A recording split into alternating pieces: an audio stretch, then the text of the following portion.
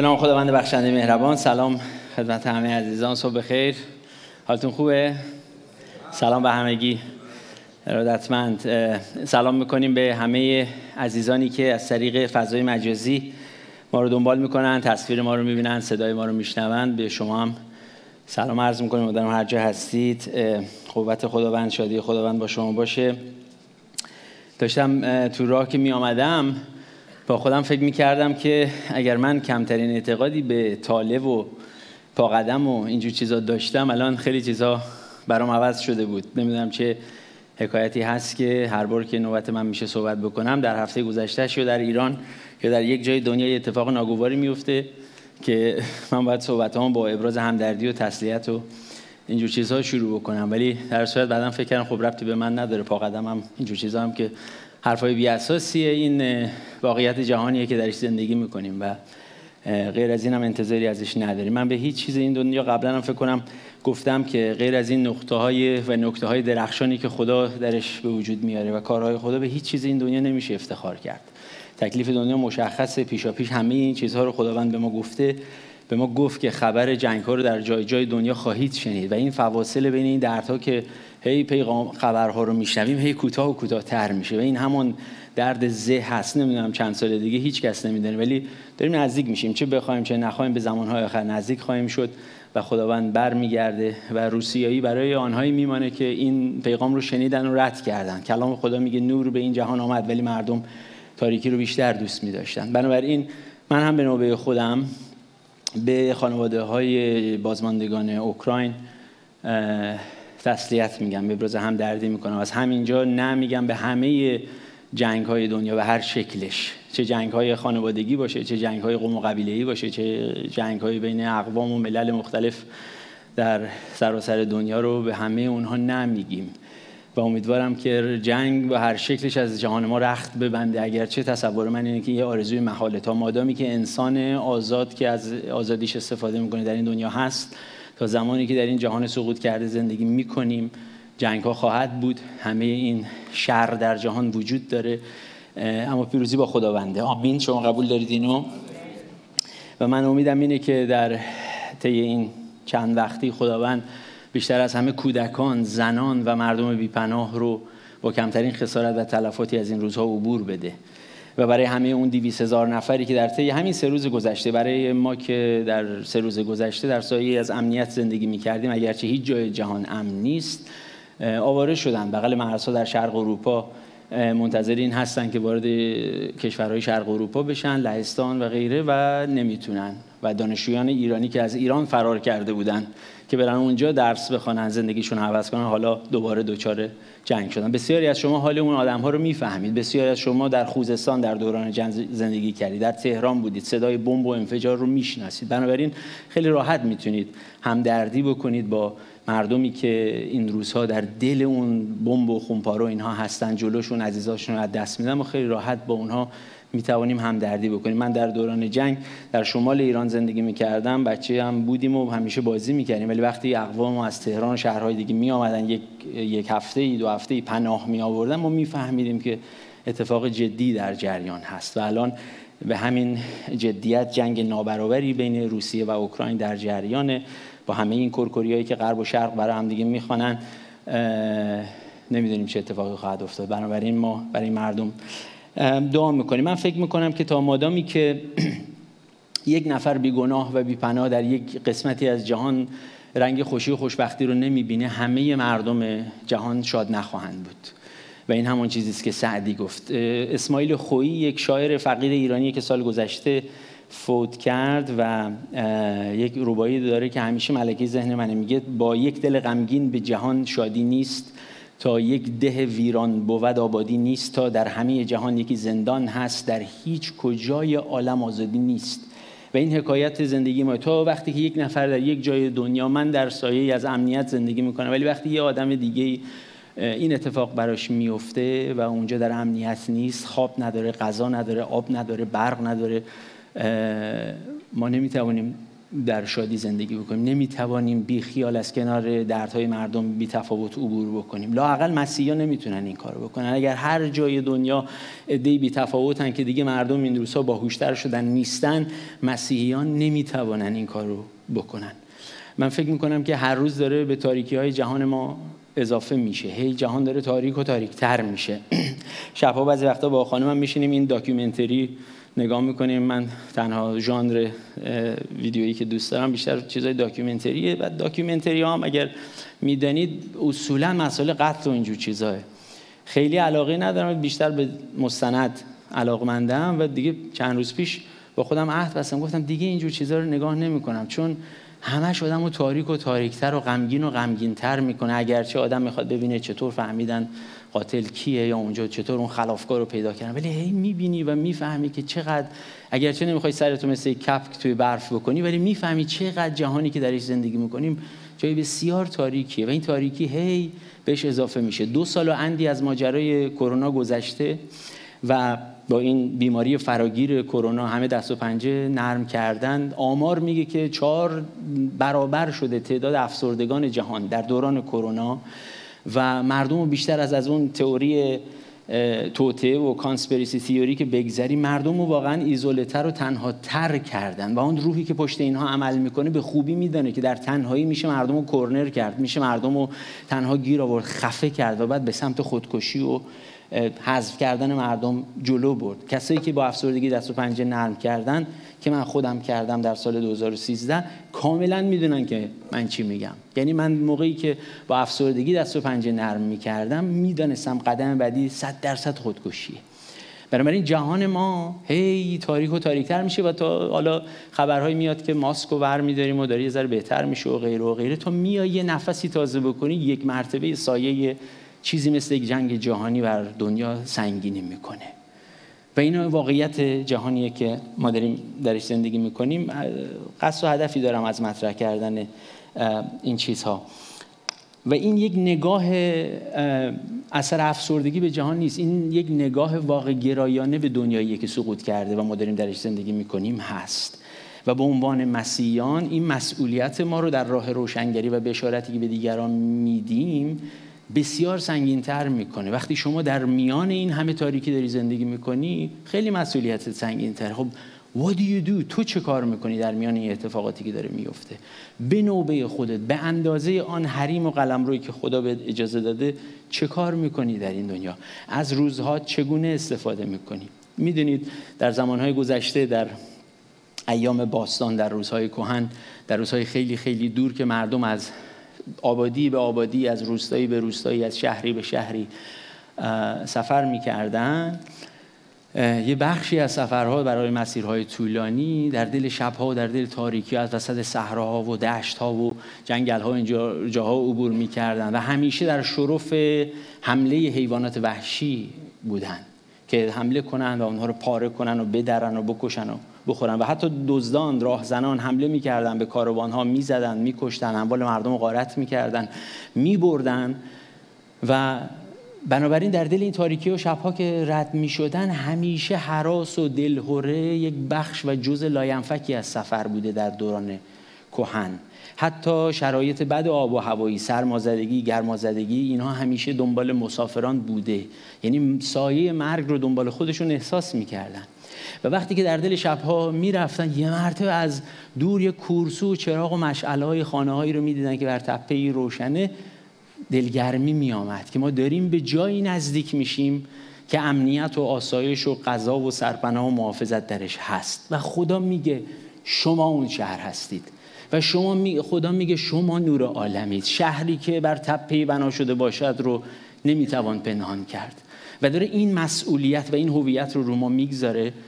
و اگر ما اینو درک میکنیم به عنوان مسیحیان و فوریت زمان و زمانی که درش زندگی میکنیم و درک میکنیم، مأموریت ما به عنوان مسیحیان بسیار خطیره و فقط به پشتوانه خداوند، خدای زنده، خدایی که بود و هست و می آید، خدایی که دیروز و امروز و تا ابدالآباد همان است. به افتخار خدا در دل همه این تاریکی ها یک چراغ روشن میکنیم که اساساً نبرد مسیحیان نبرد با تاریکی های، با هیچ کسی نبرد نه، با تاریکی ها می جنگیم و جهان و شواهد داره به ما نشان میده که جهان ما مافوق تصور ما جای تاریکیه و خدا داره به ما هویت ما رو میگه شما نور عالم هستید.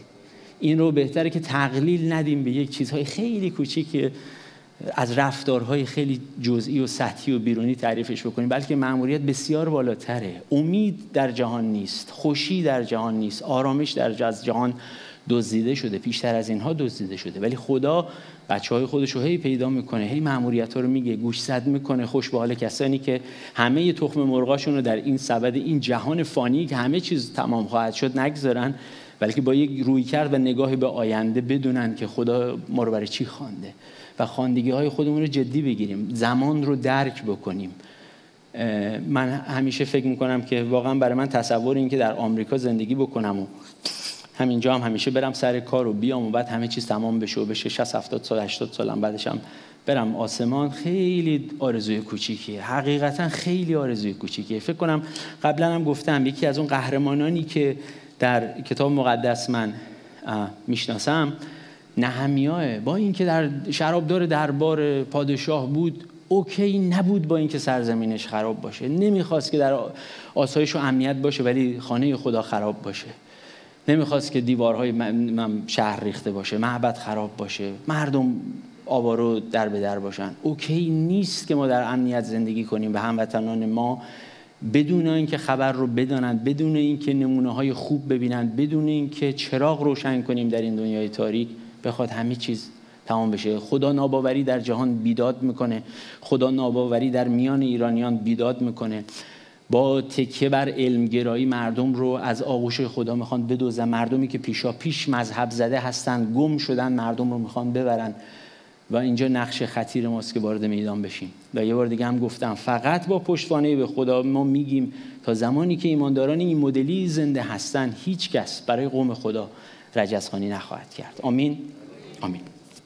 امروز هم در دنباله سری موعظه‌های عمیق‌تر در فصل 9 مرقس هستیم و اساساً کشیش کامل یه ید طولایی در ارائه همچین تیپ موعظه‌هایی دارن و داشتم فکر می‌کردم دیروز یادم آمد که موقعی که اینجا من در تلویزیون کلیسای ایرانیان خدمت می‌کردم صبح برنامه همین بود، آیات رازگاهان، و اساساً ما رو اینجوری بار آوردن و تربیت کردن. کسانی هستن در این جمع که قدیمی ترن حتما با من هم نظرید و طی این سالها یاد گرفتید که همیشون یه آیه رو برداریم، شخصیت خدا رو توش پیدا کنیم و بخوایم از اون آیات اطاعت کنیم که شخصیت مسیح در ما شکل بگیره، مردم تبدیل رو در ما ببینن، عاشق خدا بشن، قبطه بخورن به آن تبدیلی که در ما هست و بخوان که بیان این خدا رو پیدا بکنن. و یه آیه گرفتن و روش تعمق کردن، عمیق شدن میطلبه، وقت میخواد،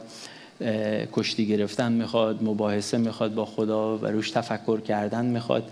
امیدوارم رازگاهان رو و یا مطالعه کلام رو در حد چیزهای معمولی که حالا یه دونه آیه بخونیم و 2 تا آیه حفظی باشه که اینو بسیار در کلیسای ایران امروز می‌بینیم همه استاد آیه‌های حفظی هستن.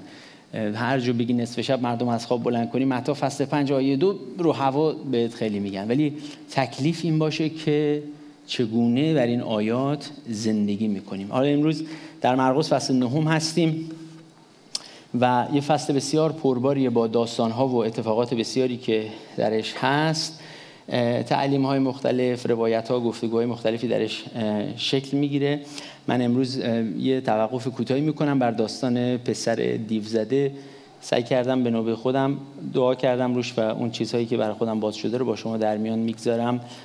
تیتری که انتخاب کردم برای گفتگوی امروز هست ناکامی و فیلیر، که فیل میکنیم، چیزهایی، شکستهایی هست، ناکامیهایی هست و راجع به اون میخوام صحبت بکنم. داستان پسر دیوزده رو شنیدید که مسیح با پتروس و یعقوب و یوحنا از بالای کوه میان، خواندید داستان رو، ممکنه من آیاتش هم بخوانم و بعد در بالای کوه تبدیل هیئت عیسی رو میبینن، میان پایین کوه میبینن که اونجا یک مباحثه‌ای هست بین شاگردان و دیگران. پدری هست که پسرش رو آورده، پسری که دیوزده است و باقی ماجرا رو شنیدید. اون وقت در نهایت هم در خانه شاگردان از مسیح میپرسند که چرا ما نتوانستیم اخراج ارباب بکنیم و میگه جز با دعا و روزه بیرون نمیره این روح.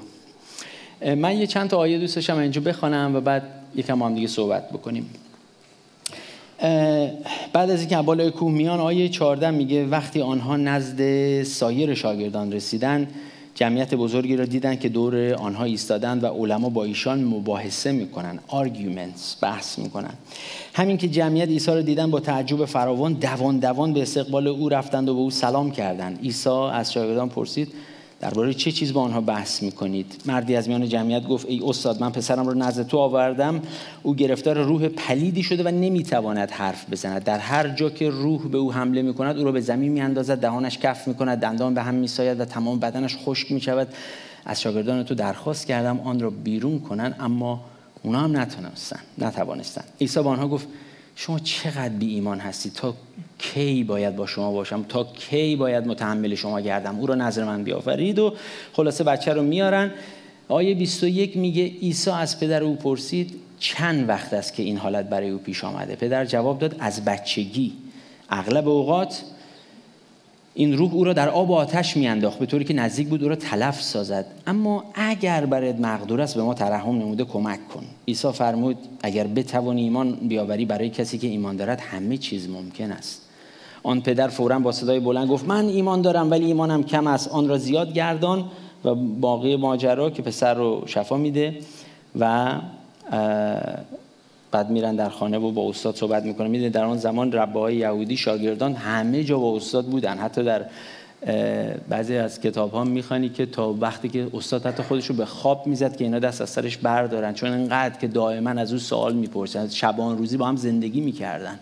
اصلا یکی از استایل های تعلیم در میان رباهای یهودی این بود که مثلا در سرزمین اسرائیل به خاطر اینه که از درخت انجیر رو نمیدونم از دانه خردل و از خیلی چیزا عیسی استفاده میکنه. استایل تیچینگ یا تعلیمی نیست که از آن چیزهایی که در دور و بر میدیدن استفاده میکردن به عنوان ویژوال اید. به قول من پاورپوینتشون این چیزهایی بود که در اطراف میدیدن به اونها تعلیم میدن و دائما برای رشد در آن چیزهایی که بعد یاد میگرفتن دائما با استاد بودن. به خاطر اینه بعد میرن در خانه حالا دوباره یه بحثای اونجا داره که چرا نتوانستیم با تعلیم‌های غیر از این. ولی سوالی که هست و مسئله ناکامیه و من تصور نمی کنم که کسی در جمع ما هست که از بودن در ناکامی و شکست لذت ببره. یعنی ادعای منه، میگم هیچ کس نیست که از بودن در شکست و ناکامی لذت ببره. اگر کسی در میان شما هست این یک مثال نقضه. من همین بحثامو دیگه باید جمع کنم برم. اگر کسی هست که لذت میبره بگیم چجوری اون روش‌های لذت بردنش رو به ما هم یاد بدید. ولی تصور نمی‌کنم که کسی باشه در دنیا که از این که در ناکامی و شکست هست لذت ببره، بخواد که در شکست بمانه، در ناکامی بمانه. همه ما دوست داریم که در اوج باشیم. همیشه اون روزهای گلوریس، روزهای پرجلال، روزهای درخشان رو خیلی بیشتر میپسندیم. علاقه داریم همونجا بمانیم و چیزی عوض نشه برای ما. همیشه همونا فکر می‌کنیم و این اساساً یک فکر اشتباهی. به خاطر جهان محدودی که عمرش رو به پایانه، انتظار در ماندن در شادی‌ها به مدت نامحدود یا غم‌ها یک انتظار اشتباهیه. نه غم‌ها میمانن نه شادی‌ها میمانن. وقتی که در غم هستیم فکر می‌کنیم تا ابده و وقتی در شادی‌ها هستیم و که نیست و وقتی در شادی‌ها هستیم و در اوجیم دوست داریم اونها تا به ابد بمانن. اونها هم پایدار و ابدی نیستن و به زودی تمام خواهند شد. به خاطر اینکه جهان به زودی تمام خواهد شد. تومار جهان به زودی در هم. وقتی میگم به زودی نمیدونم کی، ولی بالاخره خواهد شد.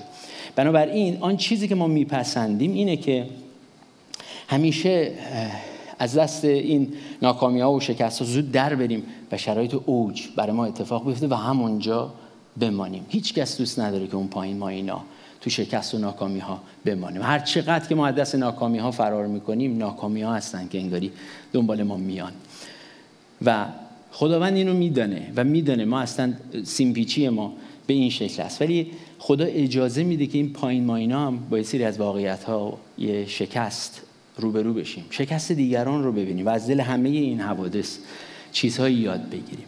و اینجا خیلی زیبا اصلا مرقس فصل 9 اصلا تو اوج شروع میکنه داستان رو. تو تپه شروع میشه ماجرا، بالای کوه شروع میشه، تو اوج شروع میشه، تو قله شروع میشه و با یک آدمی مثل پتروس که همیشه گاهی نسنجیده حرف میزنه، به خاطر همینه که اصلا دوست داره اونجا خیمه‌ای بسازن و اونجا بمانن، برای اینکه ما دوست می‌داریم که اونجا بمانیم، تو اوج بمانیم همیشه. و اونها کسایی هستن که اتفاقات عجیب غریبی پتروس، یعقوب و یوحنا اون بالا می‌بینن، تبدیل هیئت عیسی رو می‌بینن، کبریایی مسیح رو می‌بینن. این که پتروس در رساله دومش فصل 1 میگه که از آمدن قوت خداوند، آمدن قوت خداوند ما عیسی شما رو خبر دادیم، در پی افسانه‌های جعلی نرفتیم بلکه کبریایی او رو دیده بودیم، بلافاصله اشاره می‌کنه در بالای کوه دیدیم the majesty of Christ. یا اینکه یوحنا داره میگه که جلال او رو دیدیم، در میان ما خیمه زد، تبرنکل کرد به قول خارجی ها.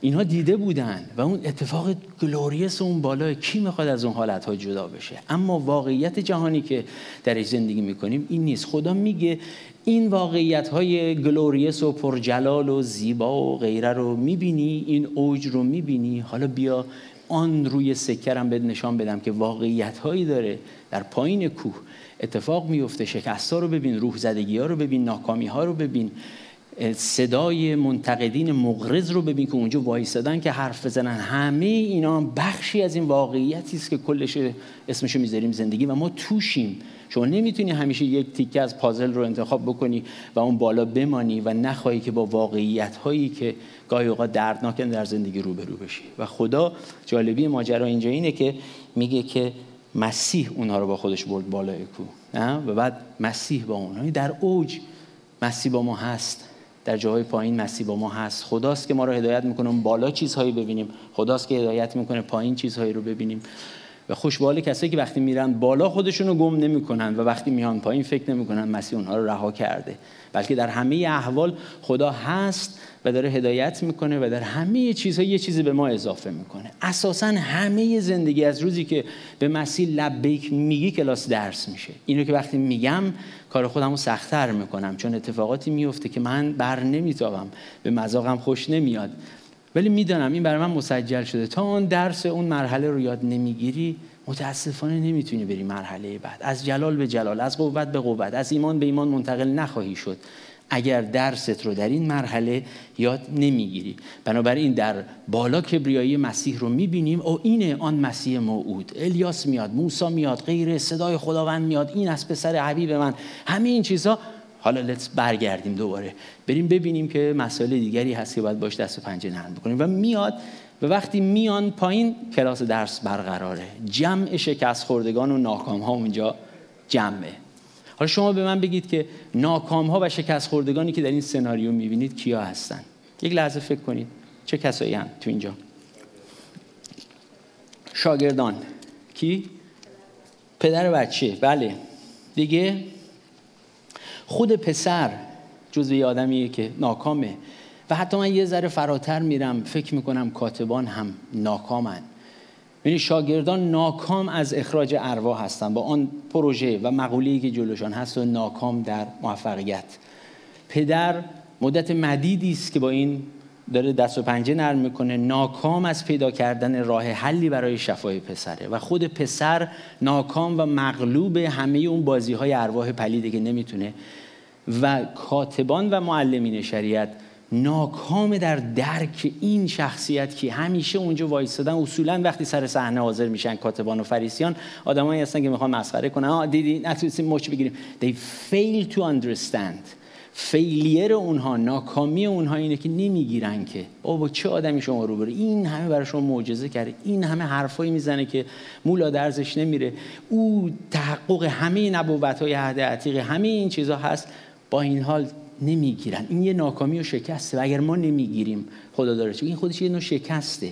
بنابراین جمع ناکاما اینجا جمع شکست خوردگان جمع و فصل مشترک همه اینا همون ناکامی است. یعنی آدم‌هایی در این سناریو بازی میکنن، همشون در یه جا با هم دیگه مشترکن، همه شکست خوردن.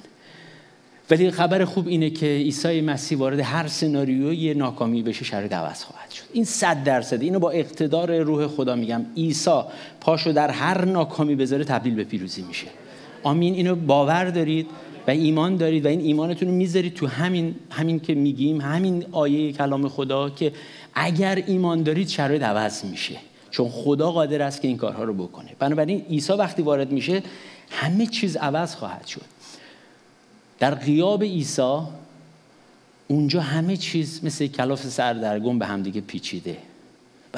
شاگردان نمیدونن باید چه کار کنن، پدر آقا ما چه کار کنیم، بچه اینجوری شده، بچه خودش گرفتار و قربانیه، کاتبان و معلمین شریعت ولکن ماجرا نیستن. همه چیز تو هم دیگه مثل کلام سردرگم پیچیده و پر از بی سر و سامانیه، ولی سر و سامان وارد میشه.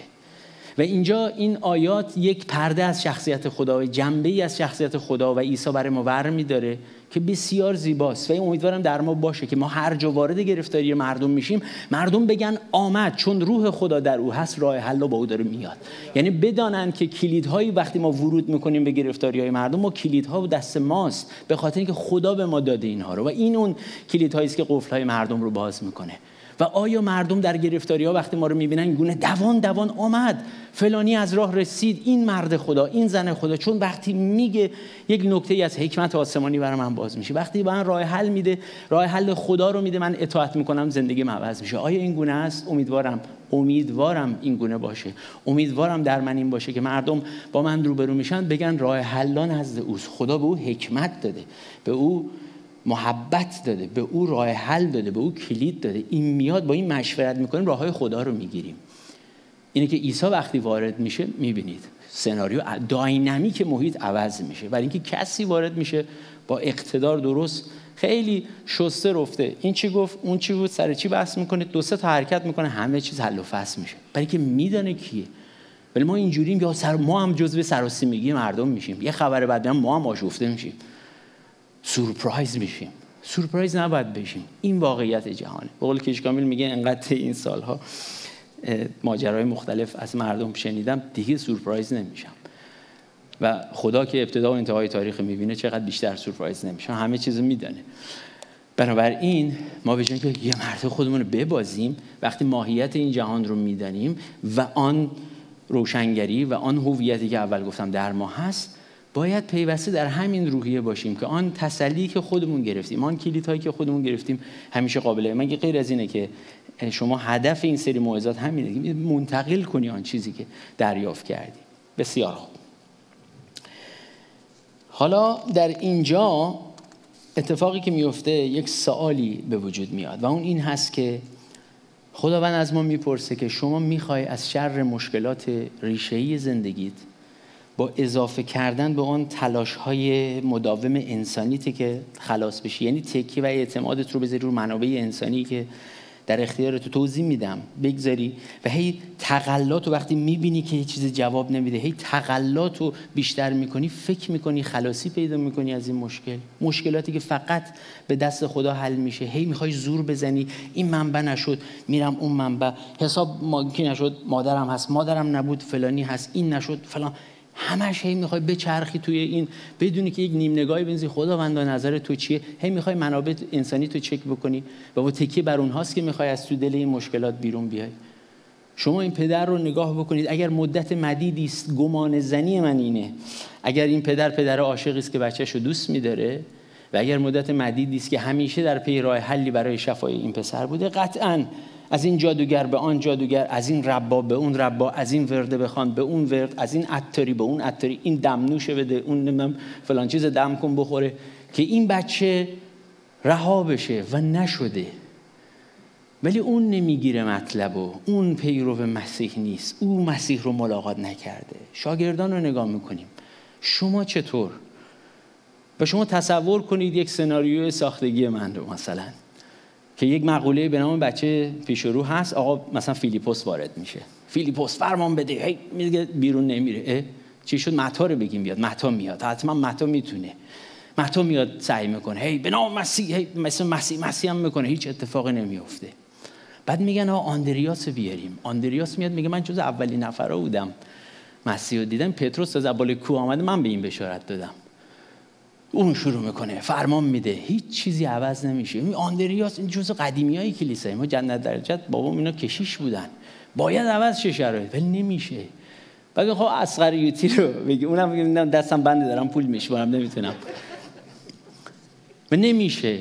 و خدا داره میگه نمیگیری مطلبو. چرا نمیگیری مطلبو؟ مطلب این نیست که تو یه بار با من یه حرکتی کردی، به اون روزهای ماونتن تاپ اکسپریانس بچسبی، به اون روزهای اوجی که یه بار به نام خدا یه بار ایمانتو گذاشتی و آمدی فرمان دادی شد نیست. تو دائما باید این اعتماد و ایمان تو در خدا بگذاری. دائما باید اعتراف بکنی که خداوندا من مستقل از تو قدم از قدم نمیتونم، ولی میخوام خدمت کنم تو رو، پیشکش اونها. و خدا داره همینه داره میگه تو باید اعتراف کنی روزانه به من محتاجی، لحظه‌ای به من محتاجی، ثانیه‌ای. به قول اون خادم آمریکایی تو ده میلی سکند به من محتاجی. به دهم، صدم، هزارم ثانیه است که برای کدوم شما تصور زندگی بدون خدا اصلا امکان پذیره؟ برای من نیست. من در جوانتر بودم، بعد از اینکه به مسیح ایمان آوردم تصور کردم میشه و با سر تا ته دره سقوط کردم. در بیرون همه چیز عالی، ولی در درون سقوطی که خودم میدونستم دارم چگونه تجربهش میکنم. و من میفهمم وقتی مسیح میگه بدون من نمیتونی کاری بکنی، من اینو با گوشت و پوست و استخوانم اینا رو درک میکنم. و این اون کلاس درساییه که خداوند میده که میگه که چیزی رو در حنیف میبینم این فکر میکنه با همون روز اول ایمان آورده، با 4 تا هم حرف زده، میتونه جمع کنه ماجرا رو، ولی من که عاشق اونم و اینو در اون میبینم کاری برای او خواهم کرد. به گونه‌ای زندگی رو میچینم که او در شرایط قدم میگذاره که با خودش روبرو میشه و من پیریز او رو میکشم که بفهمه بدون من قدم از قدم نمیتونه برداره. و این واقعیته. و ایمان ما باید اینجوری قوام بگیره. من بفهمم که خدا یه روز با من نباشه من نمیتونم. یا خوشتیپی و نمیدونم قشنگ جوری فرمان میدی که نیست که روح‌ها از تو اطاعت میکنن، فقط به قوت روح خداه. اگر قشنگ صحبت میکنی، صدای قشنگی داری، نمیدونم آواز میخوای، نیست که مردم لمس، روح خداست که مردم رو لمس میکنه، با آسمان وصل میشن. هر کسی اینا رو فراموش میکنه میخوره به مانع، هی زور میزنه جلو نمیره. و شاگردان با این، و خدا میگه اینو نمیگیری. من تا به کی باید با شما باشم و اینها رو برای شما توضیح بدم؟ تا کی باید اینا رو گوش زد بکنم؟ سرخورده میشی پسرم، درمانده میشی دخترم، مستعسل میشی حنیف اگر این گونه ادامه بدی که میخوای با زور خودت. بعد من میبینم خداوند با خودم راجع به چیزهایی صحبت میکنه مثلا در خودم نمیبینم که بخوام. چیز ساده، خیلی چیز عجیب غریبی نیست. این کارو بکن. اصلا من مال اون وادی نیستم، اصلا وحشت دارم، اصلا مال من نیست. بعد مگه قرار تو این کارا رو بکنی؟ اگه تو می‌خواستی بکنی، اگه تو بلد بودی که تا بال کرده بودی. بعد این آدم رو باعث میشه که با ایمان قدم بزنی. خداوند مواظبم، نه که با آدمای چلمنگ دست پا چلفتی، اما دائما این ریمایندر و این یادآوری در ذهن تو هست که کسی مرا پذیرفته، من که میدونم کی بودم، کسی مرا به خدمت دعوت کرده، کسی مرا به زندگی نمونه دعوت کرده، نه لزوما حالا خدمت، کسی مرا دعوت کرده شبیه مسیح زندگی بکنم. من اگر تکمو میذارم رو خودم در کوچکترین مسائلی که تو زندگیم اتفاق میفته، به مجردی بگم خداوندا من بلدم، تو بشین بیرون، من خودم امتحان میکنم، میخوره به در بسته و جلو نمیره. البته درهای بسته همیشه به ما نوید این رو میدن که مرحله جدیدی هست. یعنی به مجردی که شما ریشه یابی میکنی که چرا از این مرحله رد نمیشه، این درس تو یاد بگیری، در میره بالا، وارد یک مرحله جدید میشی، شخصیتت ساخته و ساخته تر میشه. من میگم دارم کارو برای خودم سخت‌تر میکنم، دارم برای خودم موعظه میکنم. اساسا وقتی موعظه آماده میکنی داری خودتو اینا رو داری، اینجوری میشه ماجرا. برای اینکه یه چیزهایی رو خدا در خودت میبینه که مقرر میکنه تو اینها رو بگی و چون خودت گفتی باید قبلش اینا رو اطاعت بکنی. آمین؟ قبول دارید اینا رو؟ درسته؟ اگر رو اینا زندگی نکنیم هیچ فرقی دیگه به وجود نمیاد. یعنی شما تمایزی نمیتونید قائل بشید به عنوان یک مسیحی که ادعا میکنه اینها رو داره میخوانه و داره اطاعت میکنه با کسی که داره در دنیا زندگی میکنه. هر دوی ما پشت در بسته وایسادیم و اونجا تازه سر و کله اونا میگن چی شد؟ خداوند تو کجا رفت؟ در ورزشگاه آزادی میگفتن تیمم این بود تیمت. شروع میکنن به مسخره کردن. و بعد از شکست‌های پیاپی، اینجا رو دقت کنید لطفاً، بعد از این شکست‌های پیاپی اتفاقی میفته. شما وقتی که نمیگیری مطلب و بلافاصله و در مقطعی از زندگی خودتو بی‌نیاز از خدا میدانی، نه اینکه به معنی که خدا رو رد کردی، ایمان مسیحی رو رد کردی، فکر میکنی از پس مشکلات برمیای به تنهایی. بعد شکست پشت شکست اتفاق میفته و این شکست های پیاپی زمینه ساز اون درماندگی و استیصال میشه. یعنی چون کارهایی که تو کردی جواب نمیده، بعد دسپرت میشی به قول شما خارجی ها، یه مرتبه درمانده میشی و در درماندگی حالا عکس العملی میشی. یعنی در دوره‌ای میتوانستی عملهاتو کنترل بکنی، در این مقطع عملت که خدا از من انتظار داره سر بزنه چیه و چون نمیکنی و کارهای دیگر میکنی هی به بنبست میخوره، حالا درمانده میشه. آدم درمانده ریاکتیو، عکس العمل واکنشیه و نمیتونه درست فکر بکنه. با این حال خداوند ما وفاداره و میگه در این لحظه عکس العمل‌های تو بسیار تعیین کننده هستن. حالا میخوای چه کار بکنی؟ به همه آن شرایط موجود در دل اون شکست‌ها به ما فشار میاره تا اون حنیف واقعی بزنه بیرون و همه اون منتقدین، همه آن کاتبان، همه آن منتقدین مغرض ایستادن آنجا که ببینه عکس العمل شما چی. همه اونهایی که به خاطر ایمان به مسیح، به خاطر ایمان شما رو مسخره میکردن، میخوام ببینن حالا what do you do, what is your next move به قول خارجی‌ها. حرکت بعدی شما چی؟ الان اینجا به بعد شما چه کار میکنید؟ یا میمانی یا میگذری، یا درستو یاد میگیری و عبور میکنی، یا یاد نمیگیری درجا میزنی، یا در دل این مشکلات که اشتباه کردی و خوردی به پشت درهای بسته و میگی جواب نمیده، از مسیح فرار میکنی، یا این که تصمیم میگیری به سمت عیسی مسیح بدوی و به خودت بندازی تو بغل مسیح. سالها پیش ایماندار جوانتری بودم که اشمردوخ یه بار به من گفت، این همیشه تو ذهن من مانده که تا مشکلات چیزا بدو کن خودت بنداز تو بغل مسیح. یادته که اشمردوخ همین جمله و همین سادگی، و من اینو نفهمیدم و این کارو نکردم. و شما غیر از اینه که هر اون چیزی که میکاری همونو درو خواهی کرد. و من در مقطعی با چیزی که سر راهم بود و جواب نمیداد گفتم کار نمیکنه، ولش کن، مسیح چیه فلان، و میوه‌شو خوردم. ولی الان فهمیدم که در بدترین شرایط، در هر جوری بدو میکنی خودت میندازی تو بغل مسیح. و اینجا روی کرده این شاگردان خیلی تعیین کننده است که خدا میگه که میخوای حتما تای خطی بشی تا بیای سراغ خدا، یا همینجا دوزاریت میفته. حرکت بعدی تو چیه وقتی که به استیصال و درماندگی میرسی؟ وقتی که همه چیزها رو امتحان کردی، همه سنگرهای تو دونه دونه فرو میریزن، منابع انسانی تو درها بسته میشن، هیچ چیزی کار نمیکنه، هنوز با ضروری من فکر کنم اون فکر من خودم، اینجوری برخورد میکنی یا میدوی؟ چون اگر نکنی بعد میگی فکر کردی شیطان بیکار میشینه، بغل گوش شما شروع خواهد کرد. این مسیح همیشه تو رو ول کرده، همیشه در وقتی که تو لازم احتیاج بهش داشتی نبوده. وگرنه روزهایی که همه ما گلوریس هستیم و همه چیز خوبه که هیچ کس شکی نداره در این که مسیح با ما هست. درسته؟ همه ما اینجوریم. من خودم هفته به هفته شرایط روحیم عوض میشه، یعنی خداوند چه عالی فلان، بعد یه مرتبه ذره سختی هم میاد، خداوند لحنم عوض میشه. و اونجا اون صداها، عکس العمل تو چیه؟ عکس العمل‌های ما در دل این شکست‌ها بسیار تعیین کننده هستن. حالا لطفاً نگاه بکنید در این مواجهه مسیح با این پدر. این یکی از هایلایت‌های این داستان برای من که خیلی جالب بود. ببین مسیح اینجا، اون گفتگویی که بین پدر و مسیح شکل میگیره، مسیح اینجا یک الگوی درستی از یک طبیب، از یک پزشک رو به ما میده. اون که خودش همه فن حریفه ولی داره به ما یه الگو داره میده. من اینجوری فکر میکنم، این آیاتو میخوانم اینجوری برای من باز میشه که مسیح گفت که تندرستان که احتیاج به طبیب ندارن، درسته، من برای مریضا آمدم.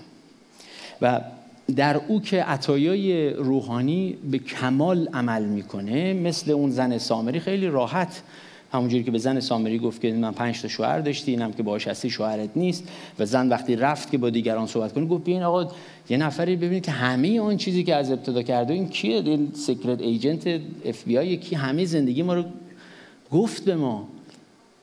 خیلی راحت میتونست به این مرد اصلا نه از او سوالی بکنه نه چیزی و بگه که دردتم میدونم، لازم به توضیح نیست، این بچگی اینجوریه، در آب و آتش میافتاده، جایی بوده. همینه که مرد گفت و اون که بهتر میتونست بگه، غیر از اینه.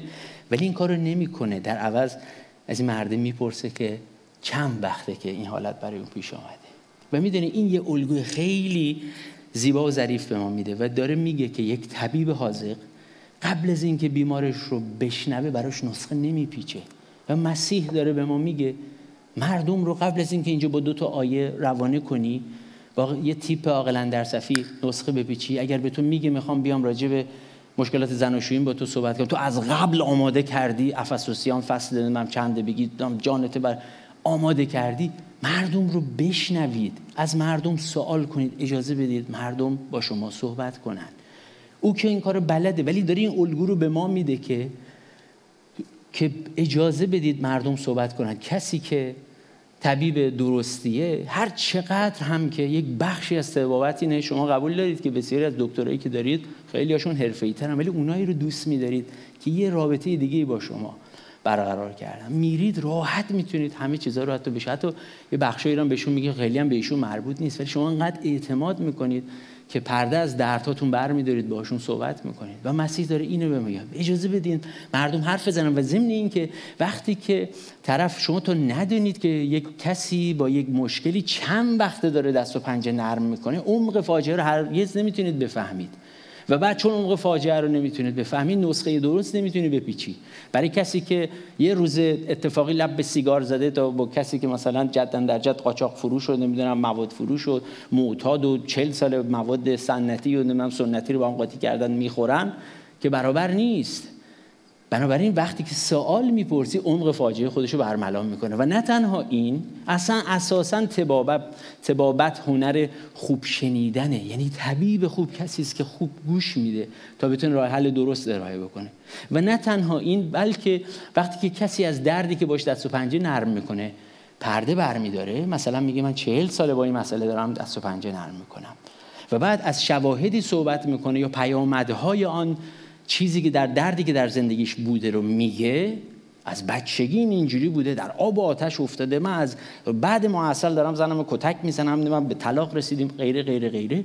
یه مرتبه عمق فاجعه برای خودش باز میشه و میگه که اصلا من چرا تو این مسئله هستم. یعنی شما فقط با 2 سوال این موقعیت رو برای اون آدمی که شنیدی یارو رو اجازه دادی حرف بزنه ایجاد میکنی که خودش عمق فاجعه رو ببینه و این شرایط رو نخواد که در این درد زندگی بکنه.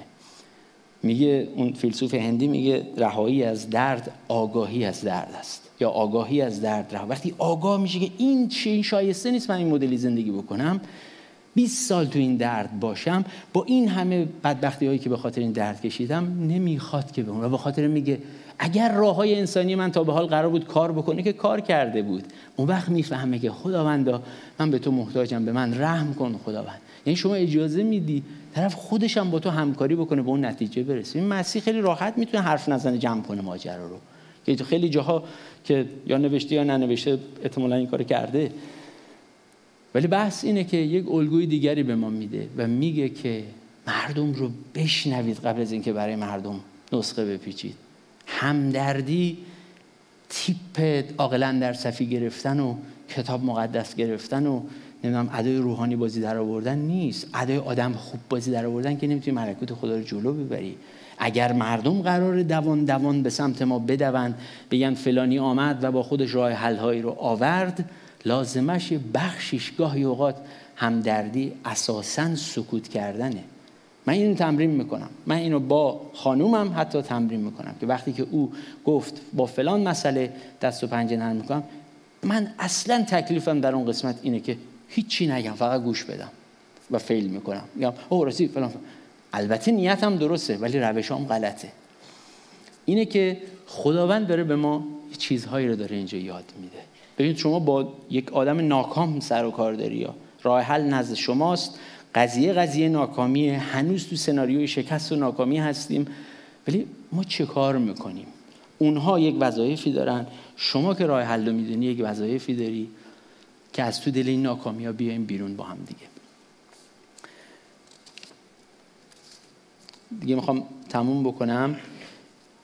و اینجا در این گفتگویی که بین مرد و مسیح شکل میگیره، از شما میپرسم، یک شباهتی هست میان این مرد فصل 9، پدر پسر شجاع، نه پدر پسر دیو زده، و آن مرد جزامی فصل 1.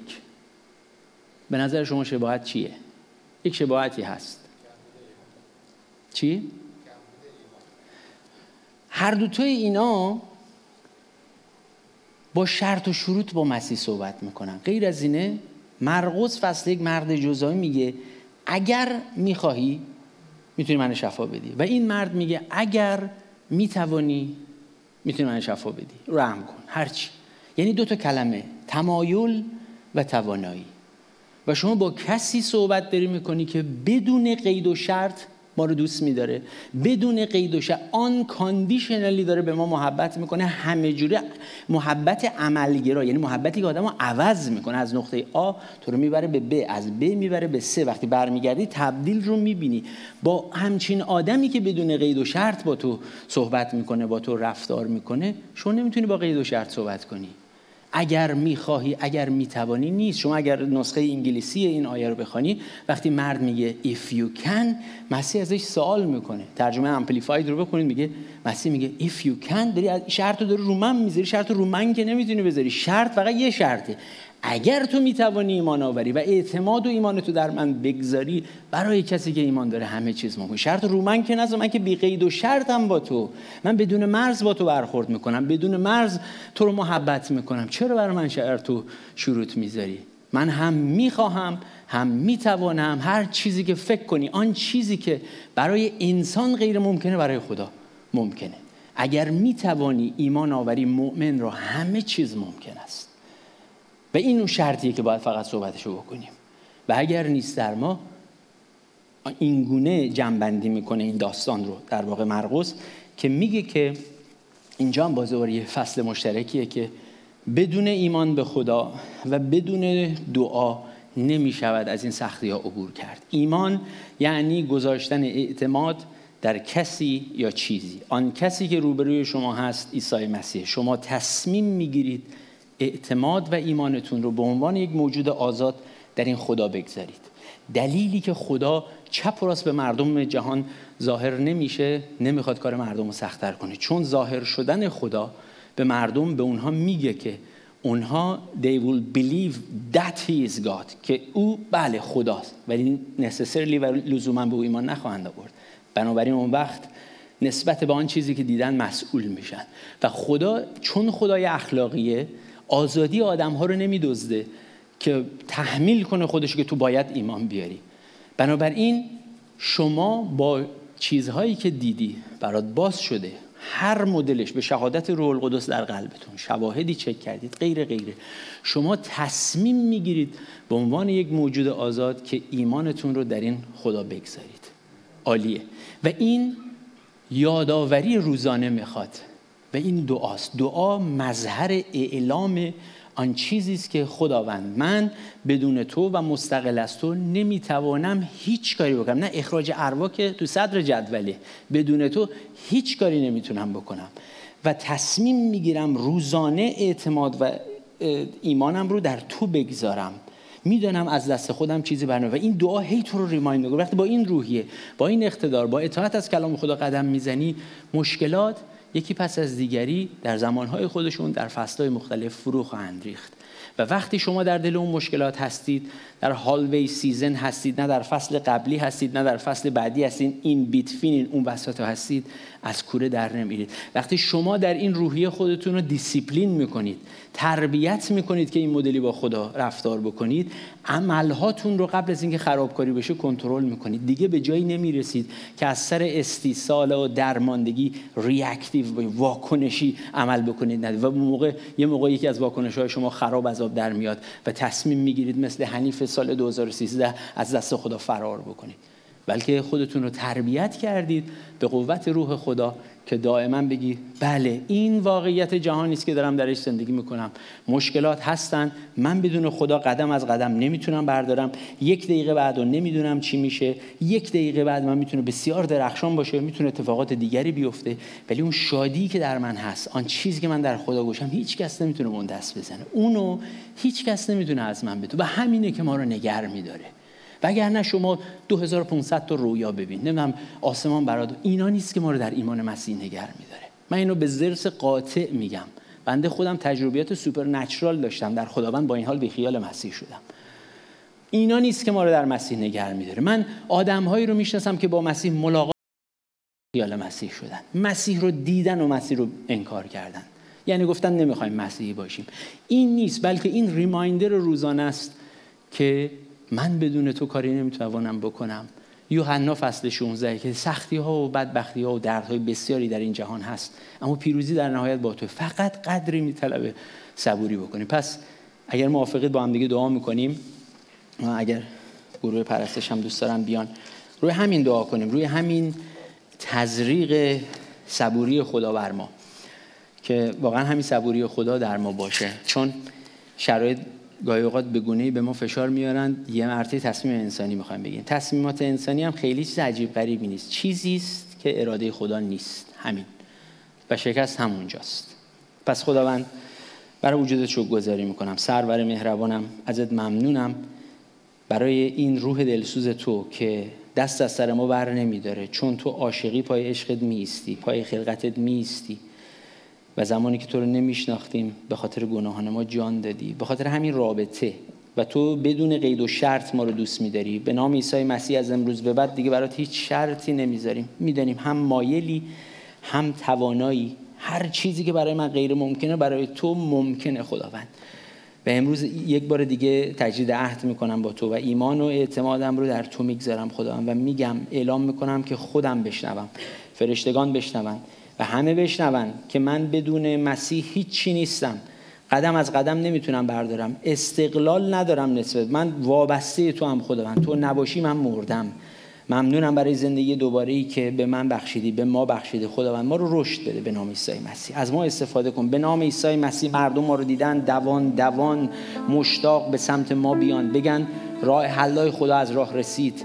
خداوند اجازه نده که همینجوری به خیال خود در خواب خوش در تجربیات بالای کوه همینجوری گرفتار مانده باشیم، بلکه بیایم با واقعیت‌های زندگی روبرو بشیم و نشان بدیم تا زمانی که خدا در ما هست و طبق روح او عمل میکنیم، طبق اراده او عمل میکنیم، در دل مشکلات میشه فائق آمد، نه با تلاش‌های انسانی.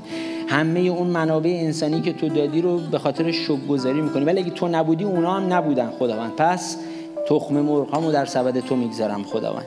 امیدم رو در جهان فانی که روز به روز هی بدتر و بدتر و تاریک‌تر میشه نمیگذارم خداوند عیسی، بلکه اعلام میکنم سلطنت تو رو. و یه بار دیگه اعلام میکنم در زیر آسمان اسمی به ما داده نشده تا بدان نجات یابیم الا اسم عیسی مسیح خداوند.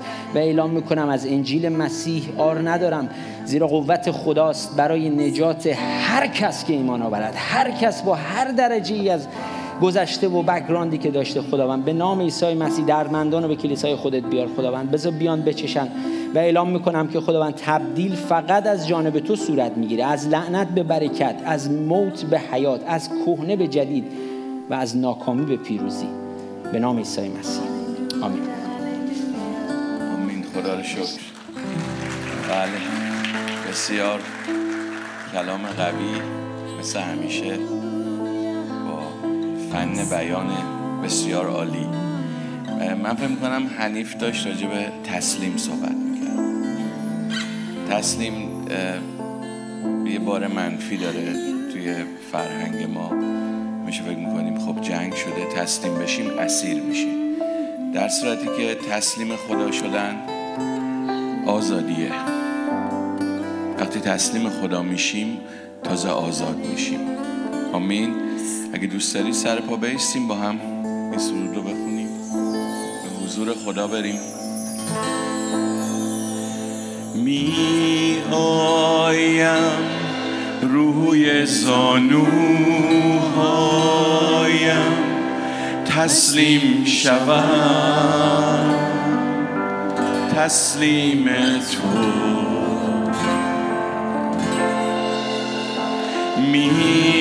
میخواهم نزدیکت بمانم، محتاج هستم، محتاج تو. تسلیمم من، تسلیم تو. رابم کن لبریز از فیض خود، تشنه‌ام من، تشنه تو، با دستایی باز نزدت دعا کنم، سخن بگو با قلب من. تسلیمم من، تسلیم تو، میخواهم بشناسم تو را از قبل بهتر. تسلیمم من، تسلیم تو، همچون نسیمی روحت کن جاری، ارادت انجام شود در من. همچون توفانی ایجاد کن شوقی، ارادت انجام شود در من. همچون نسیمی روحت کن جاری، ارادت انجام شود در من. همچون توفانی ایجاد کن شوقی، ارادت انجام شود در من. تسلیمم من، تسلیم تو، میخواهم بشناسم تو را از قبل بهتر. تسلیمم من، تسلیم تو، همچون نسیمی روحت کن جاری، ارادت انجام شود در من. همچون توفانی ایجاد کن شوقی، ارادت انجام شود در من. همچون نسیمی روحت کن جاری، ارادت انجام شود در من. همچون توفانی ایجاد کن شوقی، ارادت انجام شود در من. تسلیمم من، تسلیم تو، تسلیمم من، تسلیم تو. بله پدر، شکرت میکنیم واقعا برای حضورت. توبه میکنیم از جاهایی که تسلیم تو نبودیم، امروز میایم و با تمام دل خودمون رو تسلیم تو میکنیم. بیا و فرمون زندگی ما رو به دستات بگیر. توبه میکنیم از هر جایی که شک کردیم که آیا تو میتونی و برای تو شرط گذاشتیم. بیا و تمام قلب ما رو بگیر و بر قلب ما فرمان روایی کن. به نام عیسی مسیح، آمین. آمین. خدا رو شکر برای وجودتون. هر سال